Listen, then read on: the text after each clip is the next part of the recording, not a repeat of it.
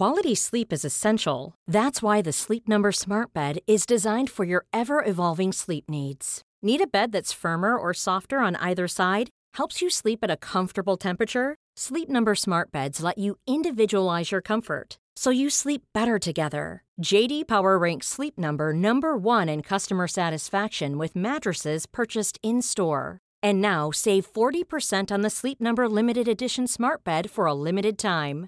For JD Power 2023 award information, visit jdpower.com/awards. Only at Sleep Number stores or sleepnumber.com.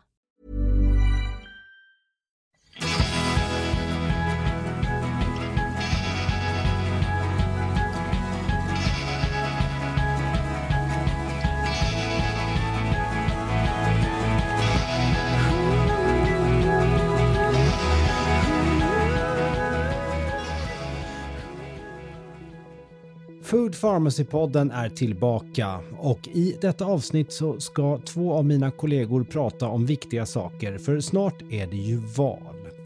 Och då är det så här att Anna Lindelöf Mannheimer, som ju jobbar på Food Pharmacy, är även grundare av den ideella föreningen Frisk Mat. Och de här eldsjälarna på Frisk Mat, deras hjärtan klappar för att alla barn och unga, sjuka och äldre i Sverige ska serveras näringsrik, god och hållbar mat på sin förskola, skola, sjukhus, äldreboende eller genom hemtjänsten. Och då är det så att Anna har tillsammans med sina kollegor försökt ta reda på vad de olika politiska partierna egentligen tänker om det här med folkhälsa och vad de tycker om riktlinjer för den kost som serveras i den offentliga sektorn. Och i ett samtal med Lina så ska hon nu dela med sig av de svar de har fått. Himla spännande tycker jag. Nu råkar det vara så här att det gick inte jättebra rent tekniskt för Anna och Lina när de skulle spela in det här. Så att ljudet är tyvärr lite halvbra och ja, jag hoppas att ni kan stå ut med det, för innehållet är nämligen desto bättre. Nu välkomnar vi Anna Lindelöf Mannheimer och Lina Närtby. Anna, nu är det ju val på söndag. Och hur mycket har du hört i valdebatten att politikerna har lyft den svenska ohälsan? Vet du vad? Inte en endaste gång. Nej, inte jag heller. Nej. Och då kan man ju undra så här, har hälsa verkligen med politik att göra? Ja, det kan man ju faktiskt fråga sig. Ja. Det är ju lite skrämmande att man ska behöva göra det egentligen när vi precis har gått igenom en pandemi. Mm. Men jag menar, om man ser till att vi faktiskt har ett skattefinansierat sjukvårdssystem som vi gärna vill värna om och behålla, så har det ju i allra högsta grad med politik att göra. Verkligen. Och inte minst eftersom att majoriteten av alla sjukdomar, man brukar väl säga runt 80%, som är livsstilsrelaterade. Ja, i alla fall så går ju runt 80% av sjukvårdsbudgeten till behandling av kroniska sjukdomar. Och av de 80% så skulle ju uppåt 90% kunna förebyggas eller förbättras genom att man jobbar med bättre livsstilsval som matvanor. Och idag går endast 3% av sjukvårdsbudgeten till preventivt arbete. Ja, exakt. Tänk vad mycket pengar vi skulle kunna spara om man bara såg till att man inte blev kroniskt sjuk från början. Nej, och jag tänker det. Jag har ju sett lite här och där att man vill korta vårdköerna och man skyller lite på varandra att det är långa vårdköer här. Och, när vi var vid makten så var det kortare vårdköer och så vidare. Men då måste man också gå till botten och fråga, varför har vi så långa vårdköer? Exakt. Ja, men det är ju ganska så solklart när man tittar på hur siffrorna ser ut. Att vi har ett jättestort tryck på vården för att vi lever osunt. Och då de situationer som inte blir akuta får vänta. För att oftast så är ju de här livsstilsrelaterade sjukdomarna nödvändiga att behandla på en gång. Nu har diabetes inte fått ett insulin, ja, men det är klart att du mår väldigt, väldigt dåligt och blir väldigt, väldigt sjuk. Och då går det före mycket annat. som kanske skulle kunna få komma fram snabbare i vårdkön annars. Och framförallt så leder det ju till jättemycket läkemedelskostnader också. Stora delar av vårdbudgeten går ju till läkemedel till just kroniskt sjuka. Nödvändiga läkemedel såklart, men tänk om man kunde slippa att ta de läkemedlen. Alltså jag återkommer ju alltid till diabetes typ 2 som ändå är vår stora folksjukdom idag och som slukar så oändligt stora resurser från vår sjukvårdsbudget. Det här är ju faktiskt en sjukdom som vi vet man kan förebygga och behandla väldigt enkelt med vad vi äter. Ja, och ändå sitter våra läkare och har ingen aning om hur de ska ge sina patienter kostråd. Och de får inte ens ge patienterna kostråd hur som helst. Utan det är ju jättestyrt med att de bara ska ordinera mediciner. Och det är ju jättesorgligt. Där finns det så otroligt mycket vi ska kunna göra. Men det är ju också en jättegrej med att reformera läkarutbildningar och titta på vad som är lagligt att säga och hur man ska reglera det. Ja, och vi har ju också lyft att det här är ju egentligen inte läkarnas fel, utan nu hör vi ju fler och fler röster som höjs angående att läkare faktiskt borde utbildas mer inom livsstilens betydelse för hälsan, inte minst kosten då. Ja, verkligen. Och jag vet ju, själv så var vi ju då i egenskap av Friskmat på Uppsala universitet för, nu är det snart 3 år sedan, och träffade ett gäng läkarstudenter som var direkt upprörda över hur lite de fick lära sig om kost. För att de själva visste att det var så viktigt, men att det inte var en större del av deras utbildning, utan att de enbart fick ett, som de själv kallade det, liksom molekylär kunskap kring maten. Alltså vad händer kemiskt i kroppen när jag äter olika saker, men att det är ju så långt ifrån att kunna ge en patient kostråd sen. Du kan liksom inte ge grunden till vilken kemi som då ska inträffa hos patienten, utan du vet bara vad det händer, men inte hur du ska få det att hända så genom att ge rätt kostråd. Då. Och de vill ju verkligen ha mer av det i sin utbildning, så jag tror nog att de flesta yngre läkare, och det är ett generationsskifte som kommer, det kommer säkert hända jättemycket, kommer efterfrågas, men det behöver ju också snabbas på så att det blir okej enligt reglerna. Om man ja. Det är ju styrt så otroligt mycket från högre instansen än vad enskilda läkare vill också. Vi har ju träffat flera läkare faktiskt som har tagit saken i egna händer efter att de har börjat arbeta och blivit helt desillusionerade därför de inte kan hjälpa sina patienter att bli friska, utan de har upplevt att de skriver ut medicin, men sen kommer patienten tillbaka och har oftast drabbats av en till livsstilsrelaterad sjukdom eller någon till åkomma. Jag tänker på Marie som jag intervjuade här före sommaren, som är läkare men valde att börja utbilda sig inom funktionsmedicin just för att kunna hjälpa alla de patienterna som kommer med livsstilsrelaterade åkommor. Precis. Men om man då ska ta det tillbaka till att det snart är val då så undrar man ju, vill politikerna inte att vi ska förebygga alla de här sjukdomarna? Och det var ju vi lite fundersamma på då i Friskmat, att hur ställer de sig egentligen till att jobba med våra levnadsvanor? För att om man kollar på alla de här större undersökningarna, jag vet att Livsmedelsverket gjorde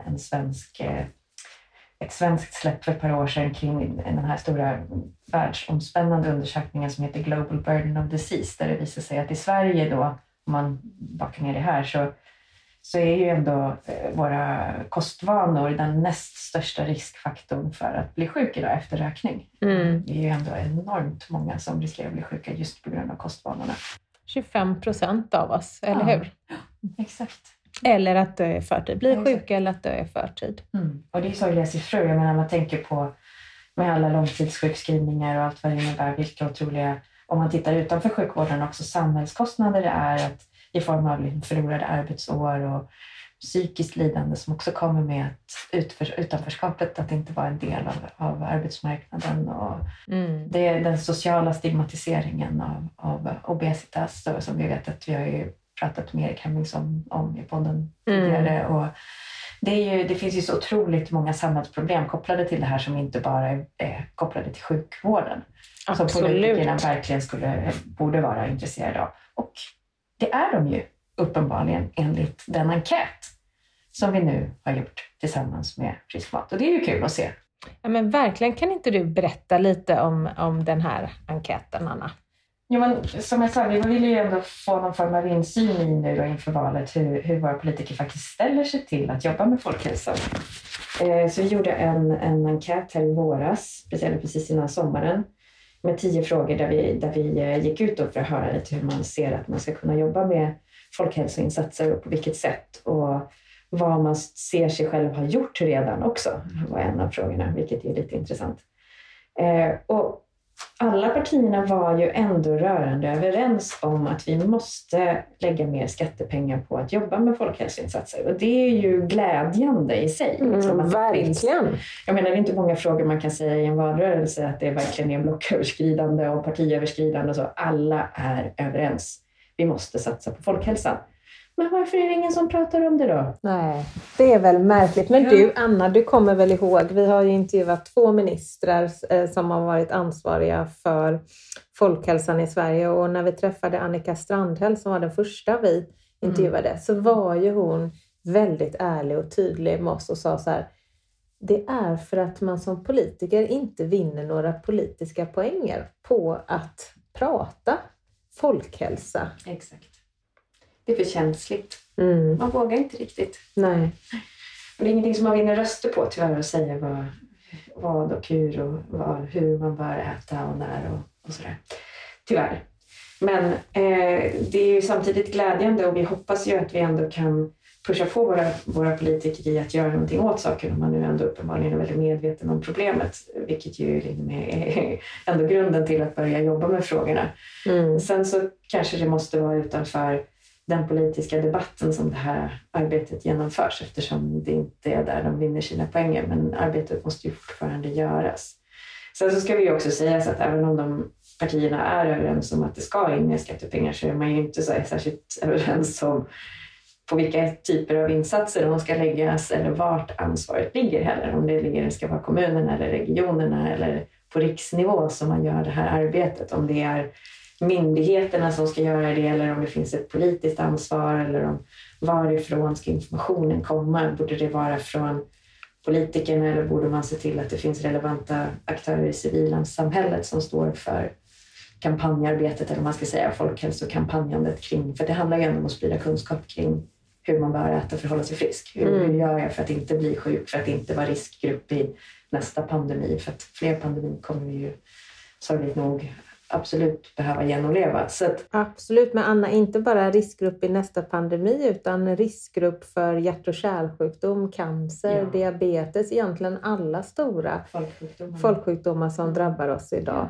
Vad kan jag göra själv för att bidra till att motverka att bli sjuk? För jag tänker, det handlar ju, man kan prata om sjukvårdsbudgetar, men till syvende och sist så tror jag att ingen människa vill ju bli sjuk. Vi vill ju alla åldras så friska vi bara kan, eller hur? Ja, verkligen. Ja, men man tänker på siffran att 1/3 av alla cancerfall hade kunnat undvikas genom sunda livsstilsval. Det är ju helt svindlande med tanke på hur mycket vi alla lider av cancer i vår närhet nu för tiden.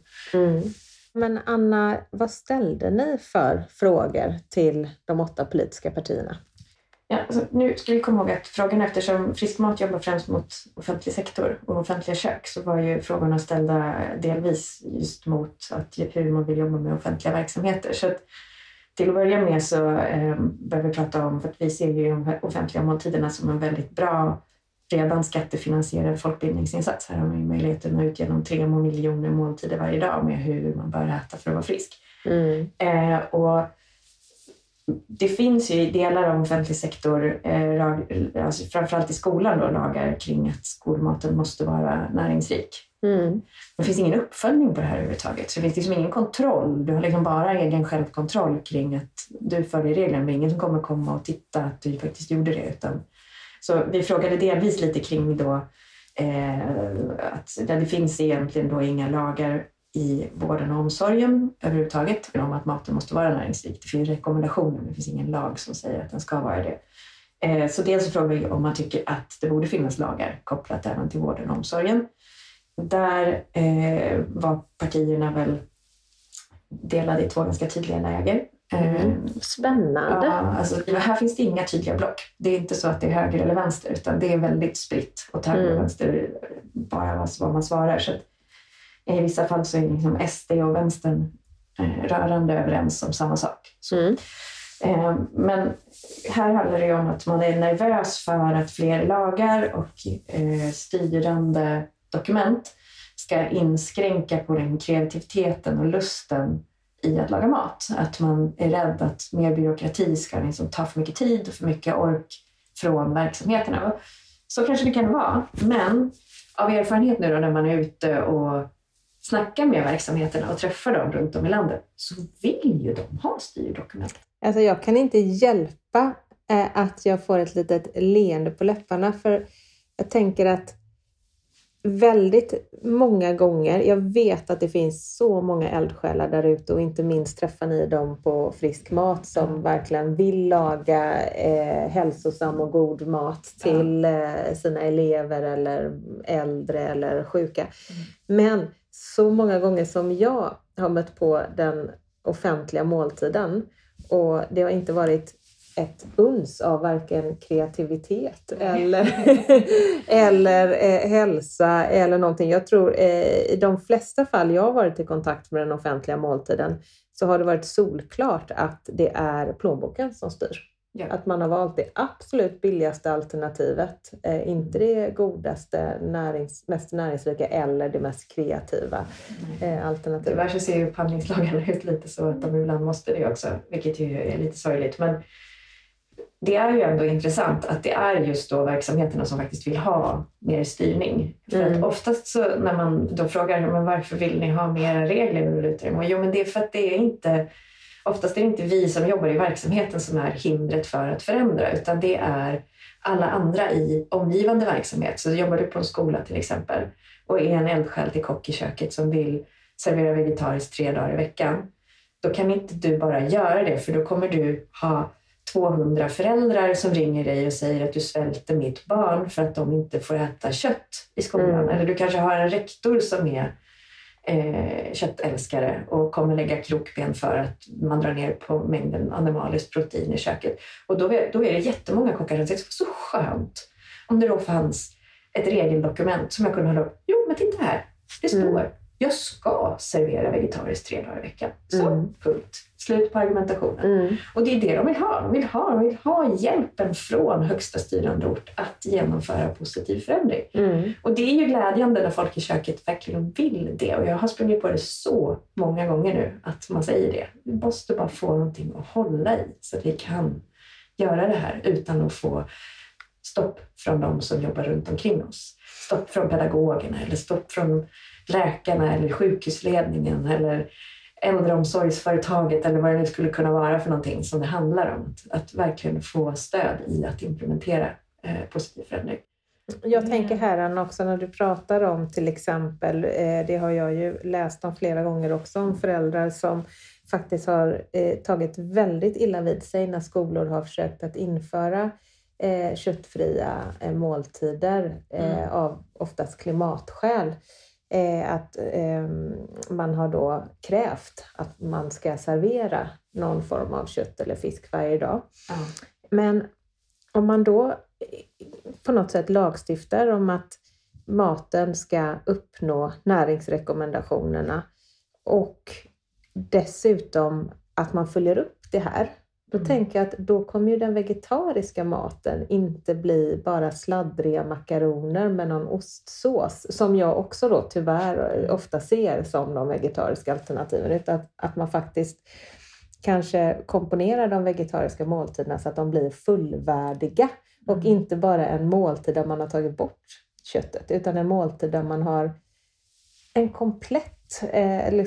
komplett tallrik av makronutrienter som håller hög kvalitet, eller hur? Exakt. Ja, och det där är ju en utmaning också, att man ska få kunskap i hur man lagar bra vegetarisk mat. Jag satt faktiskt och pratade om det här så sent som igår kväll. Jag var på en vad ska man säga, upptaktsträff inför någonting som heter Klimatdagarna som kommer att vara på Lummafabriken i 7-8 oktober. Kolla in det, jätteintressant. Där kommer 50 olika inspiratörer som pratar på just mat och hållbarhet, framförallt att äta mer vegetariskt. Och en som var med igår kväll var Magnus Ness, som har varit kökschef på Globala gymnasiet här i Stockholm under 10 år och sånt. Nu är han inte kvar vidare, men han har ju jobbat jättemycket med att ut i landet och utbilda kockar i att laga mat, som vegetarisk mat som är likvärdig den andra maten som serveras. Så just för att hitta det här med smakerna och lära sig att förstå hur man komponerar en fullvärdig måltid som är lika tillfredsställande då, trots att den då bara inom citattecken är uppbyggd av vegetabilier. Och det är ju jättespännande. Han har ju pratat om att det alltid var väldigt mycket. Han gjorde någon dragning om hur han stod framför 10 stadiga, bestämda och morska kvinnor som bara serverade korv och skulle få dem att tycka att det var bra att laga vegetariskt istället, och att börja i det ursprungsläget där man måste få dem att förstå varför de behöver göra det, och att det kan också vara en jätteutmaning såklart. För det är inte såklart att det är inte samma överallt, och det finns många platser där även personalen kanske är kvar i gamla hjulspår så, och det krävs ju mycket av omställning, men man har ingen aning om hur man gör det, och då händer det inte. Alltså jag hade ingen aning själv innan vi startade Food Pharmacy, så hade jag ingen aning. Så att jag menar, det är ju inte konstigt om är man född uppvuxen i Sverige som många av oss är, så har vi ju liksom husmanskosten i ryggmärgen, och där har vi ju det klassiska köttet, potatisen och kanske några ärtor och morötter. Och en sås då som vi vet hur vi ska laga. Men det är ju jättesvårt att gå från det till att komponera en helt växtbaserad måltid som dessutom är god och fullvärdig. Ja, men jag vet, det är ju ett jättekliv. Men där har Magnus gjort ett jättefint jobb. Vi har faktiskt gjort honom till månadens inspiratör på friskmat.se här, om man vill gå in och läsa lite mer om hans arbete. Han är helt fantastisk. Men det där är ju också någonting när man pratar om vilka frågor vi ställde till partierna. För där är det ju viktigt att komma ihåg att det här med att prata hälsa och att äta mer vegetariskt går ju så väldigt mycket hand i hand med hållbarhetsfrågorna också. För jag menar, där har vi ju ändå en annan del av det här då, frågebatteriet handlar det ju om hur man ska kunna lyfta fram mer, att det ska bli lättare att upphandla hållbara livsmedel, både för hälsa och miljö. För det går ju väldigt hand i hand. 30% av våra växthusgasutsläpp kommer ungefär från vår matproduktion. Så man kan ju göra jätteskillnad där också genom att äta mer vegetabilier såklart. Och där är det ju också ganska unisont att det är ett ja från partierna, att vi måste satsa mer på det. Så man är ju medveten om problemen även om de inte hörs. Och det är ju ändå skönt. Det är en fördel, men det visar ju också att det behövs initiativ som till exempel frisk mat som påminner politikerna om det här. Och de enda som faktiskt på frågan om man ansåg att det behövdes fler och tydligare mätbara mål kring hållbara livsmedel, det svarade alla partier utom sossarna ja. Sossarna sa nej. Och då skriver de så här: nej, inte för närvarande, men det görs mycket bra idag och finns även pågående forskning. Livsmedelsverket är ansvarig myndighet och de har stöd och inspiration för att utveckla och ta tillvara de offentliga måltiderna på bästa sätt. Oj, apropå kreativitet, vilket myndighetssvar.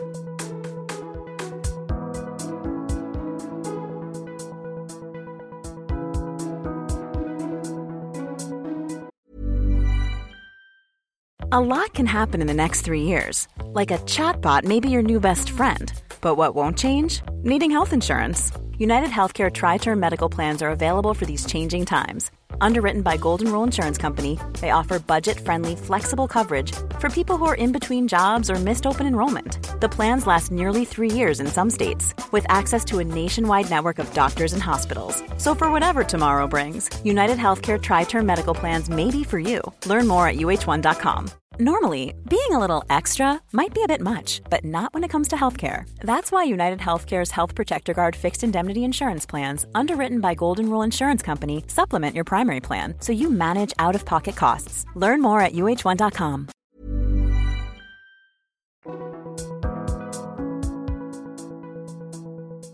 Och så lyfter de fram då att det finns ett kompetenscentrum för måltider i vård, skola och omsorg på Livsmedelsverket då.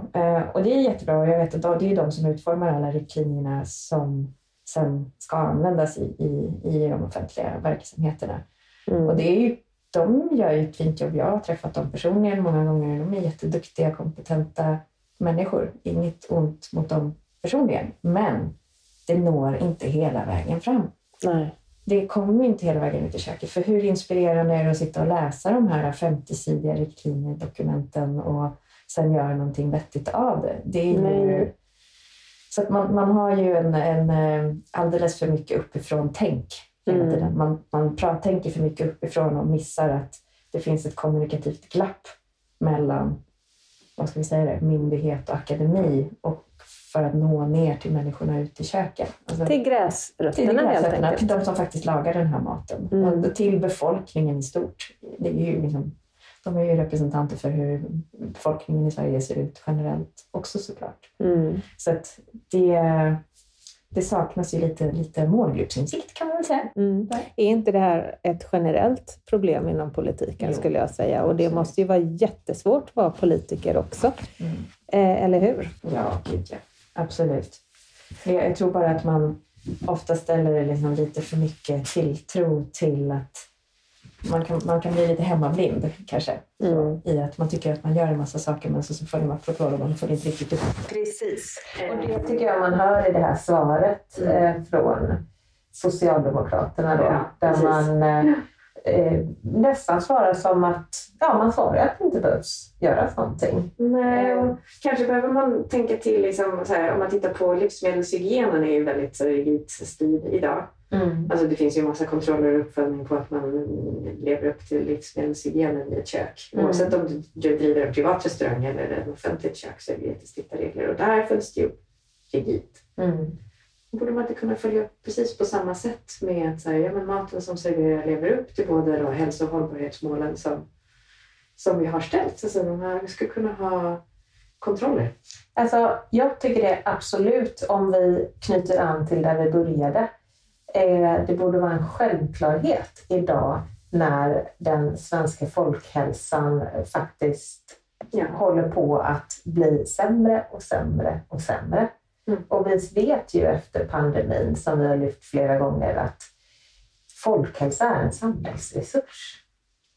En frisk befolkning är en resurs för ett samhälle, och en sjuk befolkning är lidande, stort individuellt lidande och kostnader, inte bara inom sjukvårdsbudgeten som du sa, utan även faktiskt inom en mängd olika andra områden också. Ja, verkligen. Verkligen. Nej, och en av de andra frågorna som vi hade med är ju då om man skulle behöva någon form av kommission eller liknande. Det fanns en kommission för jämlik hälsa, den hette Kommissionen för jämlik hälsa, kort, som hade i uppdrag att jobba för det nationella målet som ändå är att sluta klyftan i hur folkhälsan ser ut. Alltså det är ju väldigt socioekonomiskt relaterat kring att ju längre utbildningar vi har, desto friskare är vi. Så det är väldigt tätt kopplat till kunskapsnivå och hur mycket man bär med sig, och samhällsekonomi och hela den biten. Och det finns ju då ett nationellt mål kring att vi ska sluta den här klyftan, att vi ska ha en likvärdig hälsa oavsett våra ekonomiska förutsättningar. Och den här kommissionen då jobbade mycket med det här, men det landade väldigt mycket i psykisk ohälsa och mer utanförskap och den delen. Och det de lämnade en rapport 2017, och i den så berörs inte matvanor nämnvärt. Det är liksom inte någon sån. Så att vi har då i enkäten ställt ett förslag då till politikerna att man skulle kunna ge budget till en ny version av Kommissionen för jämlik hälsa, där man nu då fokuserade på hälsosamma kostvanor och reda ut vad som behövs för att kunna få till det här i samhället, och vad behövs. För att man måste ju se på ett nationalekonomiskt plan också, liksom, att man investerar på ett område så kanske det kommer inte pengarna trilla in i samma samhällssektor. Nej. Utan de trillar in i en helt annan del säkert. Och det kommer trilla in på många håll och att man behöver göra det är ju jättekomplexa samhällskalkyler som behöver göras på det. Ingenting jag kan någonting om, men jag vet att det behövs göras för att det ska hända någonting. Men där är man också ganska då övervägande emot det. Men ändå då tycker jag lite positivt i svaren är att det genomgående bland de 5 partierna som säger nej rätt upp och ner, vilket var Moderaterna, Sverigedemokraterna, Liberalerna, Centern och Sossarna säger nej rätt och slätt. Men att de alla säger att nej, men vi behöver mer verkstad. Typ. Alltså det behöver hända grejer mer konkret. Vi behöver inte fler kommissioner eller utredningar. Och det tycker jag också är rätt glädjande. Liksom, alltså det blir jag glad av att höra. Ja, att det blir liksom, att det ändå finns en önskan om att direkt agera på det som redan finns. För det finns ju jättemycket kunskap kring det här också. Det finns ju jättemycket forskning och det vet vi ju också. Liksom, att det finns ju hur mycket som helst att faktiskt implementera. Så att hoppas nu att vi kan ställa lite krav på politikerna efter valet också. Att de ska leva upp till det de har sagt här. Att det, verkligen, Anna. De ändå säger att det här är viktigt. Då måste vi göra någonting av det. Jag tänker att jag känner mig själv lite så här oroad. Det har ju inte undgått någon hur våra matkostnader har fullkomligt skenat iväg under det här året. Och vi vet ju sedan tidigare hur otroligt mycket billigare det är att mätta en familj på dåliga livsmedel. Det vill säga livsmedel som bidrar faktiskt till sjukdomar som diabetes typ 2, övervikt, fetma och så vidare.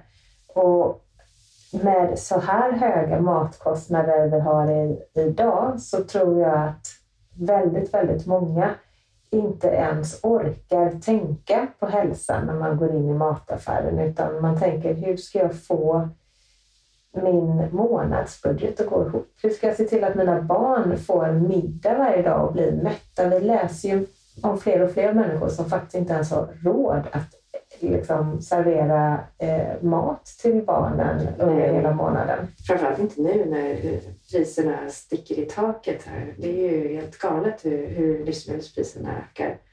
Och det är ju samma sak för de offentliga köken. De sitter ju med samma krav på sig att leverera måltider som lever upp till en viss standard.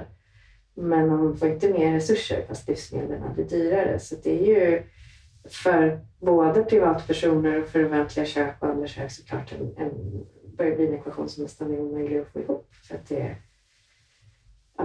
Och då undrar man ju hur man då, för jag gissar att du tänker att hur kan vi från myndighet och regeringshåll kanske då främja hållbar livsmedelskonsumtion med faktiska verktyg då? Det är verkligen, och se till att den här jämlik hälsa inte blir ännu mer ojämlik. Vi vet ju att vi redan har faktiskt ingen jämlik hälsa här i Sverige. Och det känns som att med den här utvecklingen så riskerar den ju gapet att vidgas ytterligare. Vilket jag tycker känns väldigt sorgligt. Ja, det är otroligt sorgligt. Och så länge billiga, dåliga livsmedel är samma sak. Alltså att det billigt är dåligt. Oftast. Så är det ju tyvärr ofta så det kommer se ut. Men sen så finns det ju, alltså, nu kanske man drar på hårda växlar. Man måste väl också lära sig att det finns billiga livsmedel som är jättenyttiga. Ta linser eller bönor till exempel. Jag tänkte på det här och också nå ut med den här kunskapen. Och inte det någonting, om vi har myndigheter som Livsmedelsverket och så vidare, inte det här någonting som man skulle faktiskt kunna arbeta aktivt med. Rena råvaror som, precis som så, baljväxter och rötter eller kål eller lök och så vidare. Som man kan komponera fantastiskt enkla och mättande och näringsrika grytor med till exempel. Precis. Ja, och där var ju faktiskt ytterligare en av frågorna jag ställde sig. Var ju då, behövs det en myndighetsledd folkhälsokampanj?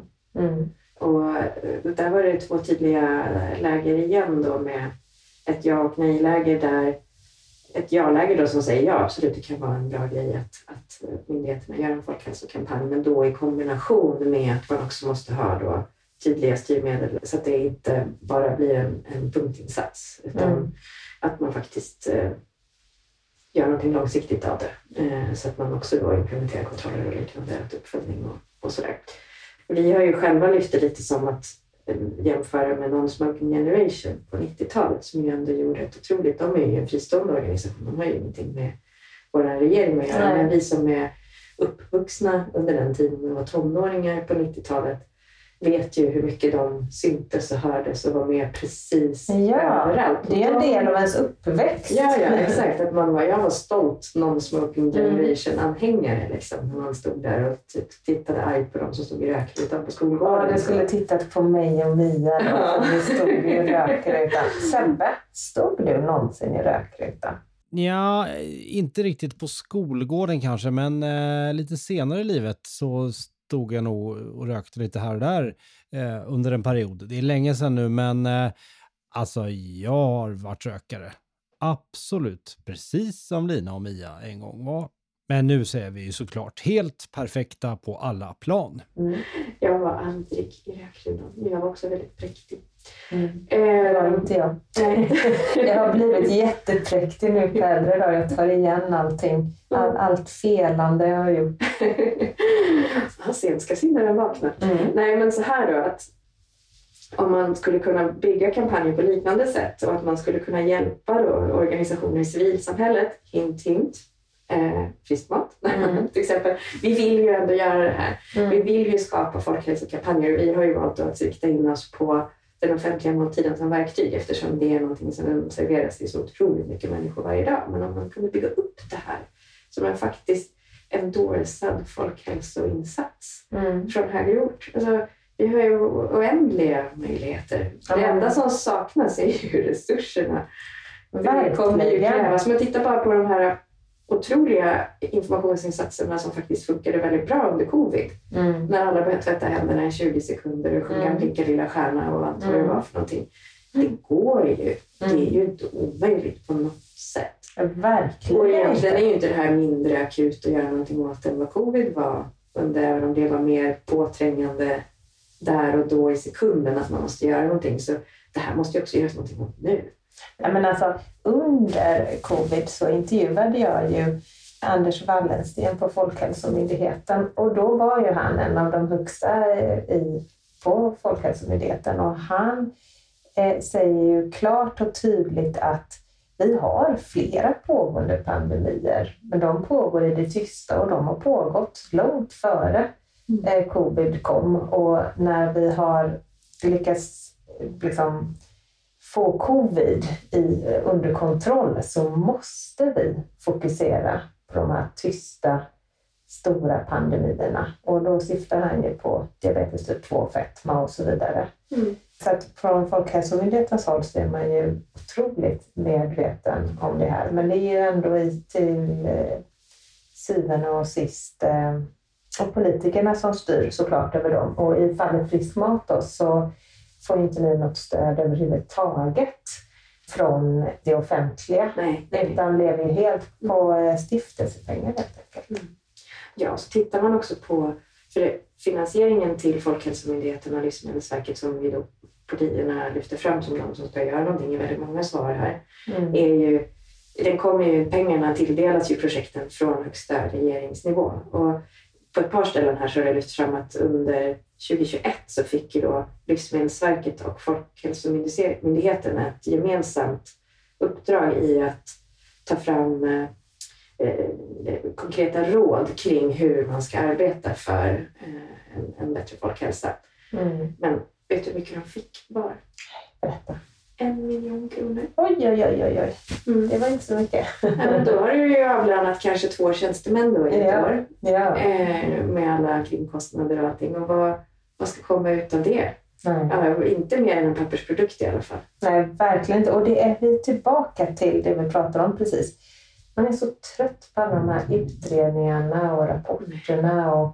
Jag var ju även i våras, jag tror att vi nämnde tidigare på dem, så var jag och lyssnade på när Folkhälsomyndigheten och Livsmedelsverket tillsammans med en rad andra myndigheter, det var Jordbruksverket och Naturvårdsverket och alla möjliga som var med och släppte 10 mål för framtidens hållbara och hälsosamma livsmedelssystem. Men det är också målbilder. det är så fluffigt.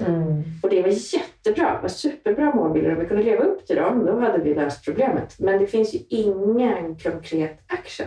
Nej. Någon måste ju genomföra det här också. Och vart ska de pengarna komma ifrån? Jo, men politikerna måste allokera resurserna till då för att genomföra de här målbilderna. Men jag har inte sett några indikationer på att det är på väg att hända. Och har jag fel så vill jag jättegärna veta det, för då blir jag jätteglad.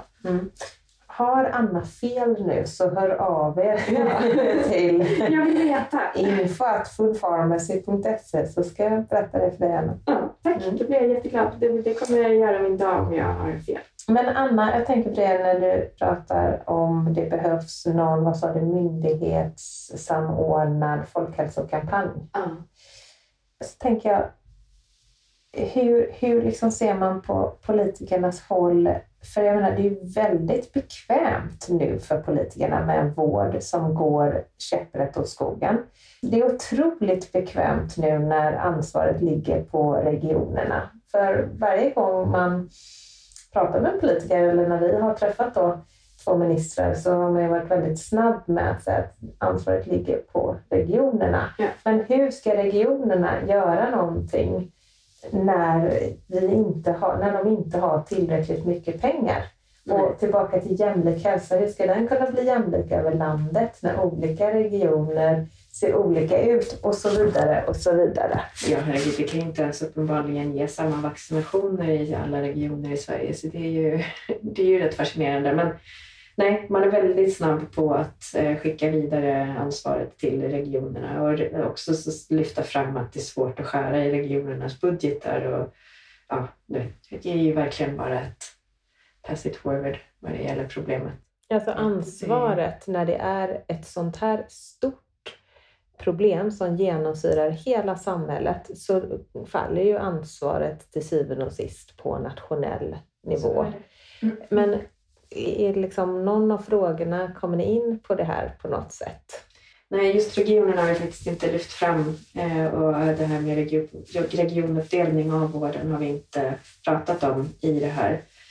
Men det som ju kan vara värt att säga är ju att vi återkommer ju ofta i Friskmat att vi inte förväntar oss att det är sjukvården och regionerna som ska lösa problemet. För att de sitter på så tajta resurser som det är. Det är ju inte så att för att man vill öka preventionsinsatserna så det måste komma mer pengar utifrån någonstans. Det är inte regionerna eller då sjukvården i sig som kommer klara av att flytta om resurser. För det går inte, för man måste fortsätta vårda alla de som redan är sjuka. Det här är ju ett arbete över 20-30 år för att minska den totala andelen som är kroniskt sjuk. Och då behöver man ju titta utanför vården och titta på samhället i stort. Vart kan vi göra insatser som gör att man inte hamnar i vården överhuvudtaget? För medicinskt så har vi ju i de flesta fallen en jättebra vård i Sverige. Sen finns det ju undantag såklart, men i de flesta fall så är den väldigt bra. Och det ska vi ju komma ihåg, men det saknas ju liksom ett förebyggande tänk, men det finns inte heller pengar till ett förebyggande tänk. Så antingen så måste ju regeringen bestämma att nu ökar vi budgeten och slänger in ett gäng miljarder i alla regionerna så att de ska vara öronmärkta för just ökat preventionsarbete genom sjukvårdsrådgivning eller vad är det, hälsovårdsrådgivning får det bli då. Eller så måste man titta på vilka andra resurser i samhället som man redan har och som man kan utnyttja bättre.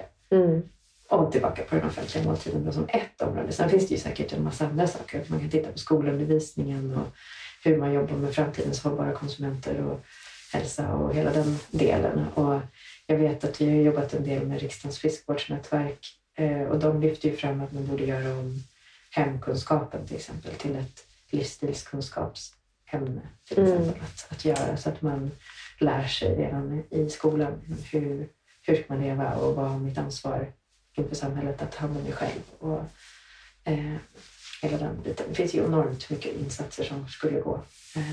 Och det har ju vi lyft flera gånger här i podden, att borde det inte vara en självklarhet att vi lär oss redan som små på lågstadiet, hur kan jag ta hand om mig själv? Hur kan jag liksom se till att skapa ett så bra förutsättningar för kropp och sinne För det oavsett vilket liv man får så kommer man ju alltid leva med sin egen kropp och sina egna tankar så att säga. Och det känns ju som en grundförutsättning att veta hur man tar hand om sig själv. Ja, helt klart. Det är grundläggande. Men Lina, nu så har vi pratat länge om det här, men vad är viktigast nu egentligen? Är inte det att alla ser till att gå och utnyttja sin demokratiska rätt att rösta på söndag? Alltså, det här känns ju så viktigt. Jag har ju så svårt att förstå, finns soffliggare? Jag hoppas inte det, och jag hoppas att om du känner någon som ens överväger att inte gå och rösta på söndag, så snälla, få upp alla ur soffan. Gå och använd den demokratiska rättigheten. Lägg din röst. Finns det inget parti som du känner spontant att det här partiet, det vill jag rösta på, så rösta på det partiet som du tycker bäst om eller minst sämst om. Kan man säga. Kanske i alla fall har en fråga som du vet att du håller med om. Alltså någon hjärtefråga som du själv sitter på. Kanske finns någon i något parti som du tycker gör någonting bra i alla fall. Jag pratade med mina barn om det här och erkände för dem att jag har aldrig i mitt vuxna liv gått och röstat och känt jag är en stolt röstare. Jag har alltid röstat på det, liksom fått välja, ofta taktikröstat och ofta valt ut vilka är mina absolut viktigaste frågor.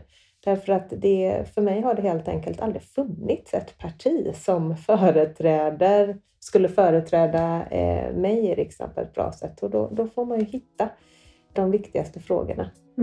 Helt klart. Ja, jag ska i alla fall gå och rösta. Jag med. Och jag ska ta med mig barnen. Det är ändå en viktig grej. Ja, jag måste lära dem. Ta med er barnen. Få dem att vakna upp från TikTok och vad de håller på med och ta med dem till vallokalerna. Gör det.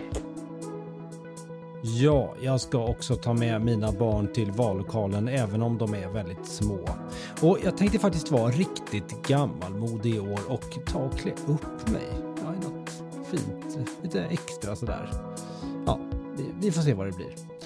Hur som helst så är det så att du har lyssnat på Food Pharmacy-podden med Lina Närtby och Mia Klase. Men denna gång så medverkar ju Anna Lindelöf Mannheimer istället för Mia. Jag heter Sebastian Ring och står ju då för redigering och musik.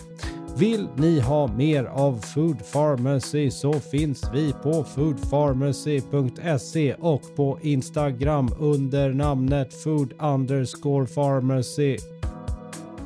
Ja, det var allt. Vi säger så. Hej!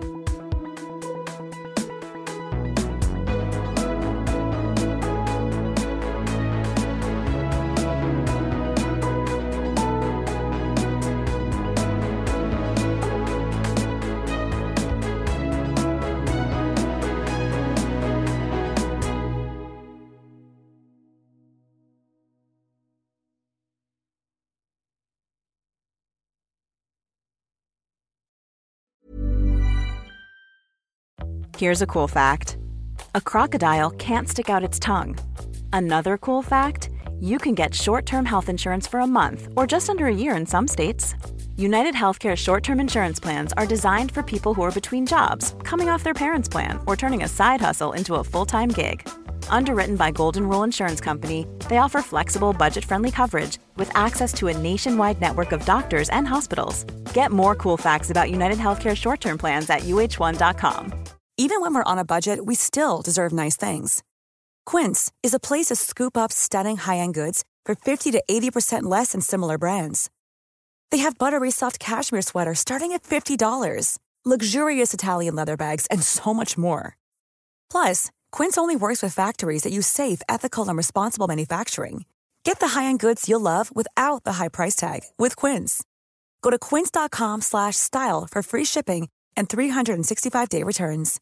Imagine the softest sheets you've ever felt. Now imagine them getting even softer over time. That's what you'll feel with Boll & Branch's organic cotton sheets. In a recent customer survey, 96% replied that Boll & Branch sheets get softer with every wash. Start getting your best night's sleep in these sheets that get softer and softer for years to come. Try their sheets with a 30-night guarantee. Plus, get 15% off your first order at bollandbranch.com. Code BUTTERY. Exclusions apply. See site for details.